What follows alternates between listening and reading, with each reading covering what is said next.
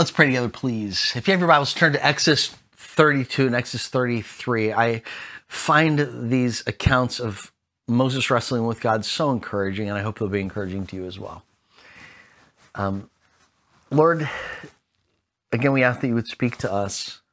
I pray that there would be perfect timing for these devotionals, that people would hear just what you want them to hear, what they need to hear from you in perfect timing. Through Christ we pray. Amen. Philip Yancey once observed that most of his struggles as a follower of Christ circle around the same two themes. Theme number one, why doesn't God act the way we want him to? And theme number two, why don't I act the way God wants me to? Prayer, he observed, is precisely the point where these two themes converge. One of the struggles that we have in prayer is, why doesn't God answer prayer the way that I want him to in the time that I want him to? But God must wonder in our prayers, why don't you do what I'm calling you to do in these prayers? I freely admit that prayer is hard for me. I pray every day, but I don't pray like the great people of the Bible or the great people of history have prayed, I freely admit. And I think the reason that I struggle is one of these questions of Yancey, why doesn't God act the way I want him to? You know, it's easy to doubt prayer when our prayers don't get answered readily or in the ways that we want. In fact, some people will go so far as to say, you know, it's important to pray, but not because God's going to change anything. God will change you. God uses prayer to change you, but God doesn't change things when we pray. What do you think? Does God change things when we pray, or does God just change us? I think it's kind of discouraging if all you think is that God's just going to change me. I think that's why I find myself so encouraged when I read Moses' encounters with God found here in Exodus chapter 32 and 33. Because it really does address the question, does God really listen when we pray? Will God really change things when we pray? Because if God is God, it's easy to think, well, he knows everything. And since he knows everything, once he makes a decision, he's not going to change anything. Is that how you feel? Well, be encouraged. In Exodus chapter 32, the people of Israel are in the wilderness. They've been freed miraculously. They've been freed by God from Egypt. Moses is now on Mount Sinai receiving the 10 commandments from God. And while Moses is away in these 40 days, the people begin to doubt. And their doubt turns to idolatry. They want to worship, but they think about the way that they worshiped in Egypt, and so they build this golden calf so that they can worship. Exodus chapter 32, verse 6 says, so the next day the people rose early, didn't want to miss out on it, and sacrificed burnt offerings and presented fellowship offerings. Afterward, they sat down to eat and drink, and they got up to indulge in revelry. In other words, just like with pagan worship, this was not just about worshiping the idol, it was also about indulging in sexual desires, and it's the whole bacchanalia experience. Then the Lord said to Moses, go down, because your people whom you brought out of Egypt have become corrupt. They have been quick to turn away from what I commanded them, and have made themselves an idol cast in the shape of a calf. They have bowed down to it and sacrificed to it, and have said, these are your gods, O Israel, who brought you up out of Egypt. I have seen these people, the Lord said to Moses, and they are a stiff-necked people. Now leave me alone, so that my anger may burn against them, that I may destroy them, and I will make you a great nation. You get the picture? After being in slavery for 400 years, God powerfully frees the people of Israel, makes them a great nation, gives them great wealth as they're leaving Egypt. He's leading them to the promised land, a land that they've been waiting for since their father Abraham was first heard the promise. But Moses goes away for a few days, and they're quickly turning away from the God who delivered them from Egypt, going back to their old ways. And so God says, Moses, I've had it up to here with them. I know their hearts. I am going to wipe them out and start over anew with you and your family. And what's Moses do? Moses prays. Listen to his prayer, beginning with verse 11. Moses sought the favor of the Lord his God. O Lord, he said, why should your anger burn against your people, whom I brought out of Egypt with great power? Whom you brought out of Egypt with great power and a mighty hand. Why should the Egyptians say, it was with evil intent that he brought them out, to kill them in the mountains and to wipe them off the face of the earth? Turn from your fierce anger, relent. Do not bring disaster on your people. Remember your servants Abraham, Isaac, and Israel, to whom you swore by your own self, I will make your descendants as numerous as the stars in the sky. I will give your descendants all the land I have promised them, and it will be their inheritance forever. Verse 14, then the Lord relented and did not bring on his people the disaster he had threatened. Isn't that great? God says, I'm going to wipe them out, Moses, start over with you. Later on, by the way, I think Moses probably regrets arguing with God on this one, because later on, Moses is kind of like, God, would you wipe them all out? But anyway, but Moses appeals to them. God, don't do this. It'll look terrible. Be a terrible example of the people in Egypt. He gives God some logical appeal. Don't destroy them. Give them another chance. And God says, okay, Moses, I will. Does God really listen when we pray? Does God really change things? Or does he just change us? I like to read Exodus 32 because it reminds me, Moses was not, yes, Moses was special, but he was just a man who prayed sincerely, and God answered his prayer and changes things. Remember, when you pray, God is listening, and he really does change things. Consider another example that we find in Exodus chapter 33. Exodus chapter 33 begins with God proclaiming his disgust and frustration, again, with the people of God, with the people of Israel. Verse 1, the Lord said to Moses, leave this place and the people that you brought out of Egypt. Go up to the land that I promised on oath to Abraham and Isaac and Jacob, saying, I will give it to your descendants. I will send an angel before you and drive out the Canaanites, Amorites, Hittites, Perizzites. I'm sorry, no, that's not Perizzites. Hivites, Jebusites. Go up to the land flowing with milk and honey, but I will not go with you because you're a stiff-necked people and I might destroy you on the way. I think that's hysterical. And when the people heard these distressing words, they began to mourn, and no one put on any ornaments, for the Lord had said to Moses, tell the Israelites, you're a stiff-necked people, and I were to go with you, even for a moment, I might destroy you. Now take off your ornaments, and I will decide what to do with you. Isn't that great? God says, Moses, I am just so fed up with these people. I'm going to send an angel to lead, but I'm going to withdraw my presence personally. If you're Moses in that position, what do? I think, to be honest with you, I think that I say, okay, God, if that's what you want to do, if that's your will, then your will be done. But Moses tells God what he wants. This is faith. It's not presumptuous, because I don't think he's demanding this of God, but he's boldly declaring to God what he wants. Verse 13, Moses said to the Lord, you have been telling me, leave these people, but you have not let me know whom you will send with me. You've said, I know you by name and you have found favor with me. But if you are pleased with me, teach me your ways so that I may know you and continue to find favor with you. Remember that this nation is your people. I love this appeal. Moses says, God, I want to know you.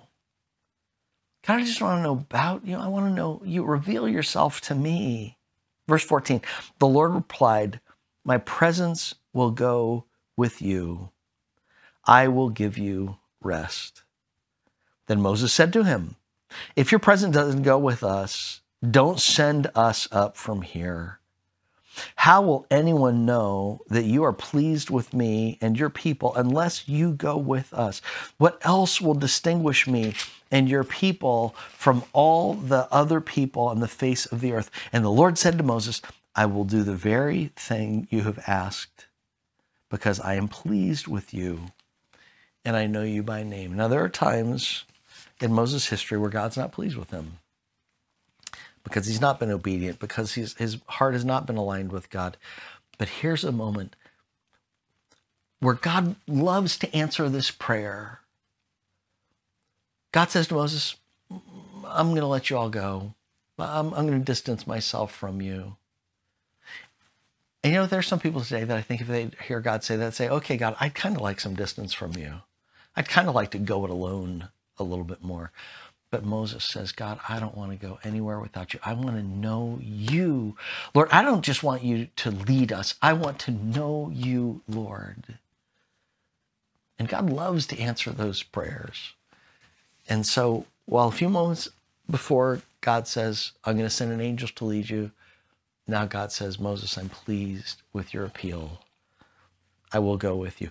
Does God hear when we pray? Or does prayer just change us? God hears when we pray, and he answers. Reminds me of Jesus' challenge in Matthew chapter 7 when he said, ask and it will be given to you, seek and you'll find, knock and the door will be opened to you. For whoever asks, receives, and the one who seeks finds, and the one who knocks, the door will be opened. That's what Moses does. Psalm 116 verse 1 says, I love the Lord because he heard my appeal for mercy, because he has turned his ear to me. I will call to him as long as I live. Moses appeals to God for mercy, and God listens. And Moses is joyful, loves the Lord. Isaiah 55 verse 6, seek the Lord while he may be found. Call on him while he is near. Pray with confidence, because there are times when you pray and God will answer your prayers immediately, the way that he answered Moses. My dad's kind of going through a difficult time right now where he's losing weight, needs to eat more, and needs to spend more time with people. And so Linda found a place in his town for called Active Aging for people my dad's age who need to eat better and need more time with people. Dad can't drive, and so this place, for a very small fee, you can get transportation and you can eat their meals at a very reasonable price where people gather to be together. So recently my sister took Dad to check it out, but she said they arrived there a little bit late, and so most of the seats were taken. And wherever she saw empty seats, she didn't see anybody that she recognized. Dad didn't know anybody that he could easily connect with. Linda wrote me a note. She said, so I said a quick prayer for God to show us a good table for Dad's first experience there. And then I saw somebody who looked vaguely familiar, and there were two places open next to him. We walked over, and it was a cousin of Dad's. I'd met him at the county fair a couple of years ago, and his wife. Linda said a classmate of mine was just across the table from them and next to me. We both had a very enjoyable time. We learned that Dad's cousin and his wife had been active members in the Conneautville Church for over 60 years. She said she eats there every day because she doesn't have a functioning kitchen due to some renovations, and she has loved eating there and loved visiting with the people there. Dad asked her to save him a seat, and he'd go back on Friday. Listen, God answers prayers, and sometimes he answers them immediately. Sometimes even the prayer as simple as, God, would you show us a good table for my dad? And he'll answer your prayers too. One caveat though, most of the time God answers prayers over time. Somebody has observed that praying is kind of like mining. A miner once wrote, "There are long periods of time when the deep holes are being bored with great effort into the hard rock. To bore the holes deeply enough into the most strategic spots for removing the main body of rock is a work that takes patience, steadiness, and a great deal of skill. Once the hole is finished, however, the shot was inserted, connected to a fuse, and goes off. To light the fuse and the fire and to fire the shot is not only easy, but it's also very interesting." He said, "One immediately sees results. The shot resounds, pieces of rock go flying in every direction." He concludes that while the more painstaking work takes skill, patience, and strength of character, anybody can light the fuse that gives the initial explosion. Tim Keller observed from that illustration, says this is helpful because it warns us against only fuse lighting prayers. Those kinds of prayers that we drop as soon as they don't get an immediate result. If we believe both in the power of prayer and in the wisdom of God, we will pray patient prayers, hole-boring kinds of prayers. Mature believers know that handling the tedium is part of what makes for effective prayer. We must avoid extremes of either not asking God for things or of thinking we can bend God's will to ours simply by the asking. We must combine tenacity, importunity, a striving with God, with deep acceptance of God's will wherever it is. We need both the hole-boring prayer that takes skill and time and patience, but we also need to be able to offer those prayers that are just the firecracker prayer. God, I need an answer. The kind of prayer that once the hole is bored deep into the rock can create an explosion that gives you breakthrough. Both prayers are important. I love the Lord, said the psalmist, because he has heard my appeal for mercy. Because he's turned his ear to me, I will call out to him as long as I live. Seek the Lord while he may be found. Call on him while he is near. I know I'm talking to some people who have seen God answer your prayers immediately. And what a blessing. And I know I'm also talking to some people who have spent a lot of time praying prayers that feel like you're just digging through hard rock and wonder if you'll ever get a breakthrough. Let me encourage you. God hears your prayers just like he heard Moses. He's listening. And he will answer according to his good will. Call on him. While he is near, call on him because he is near. Heavenly Father, we thank you for prayer and that you hear our prayers right now. I thank you that you give,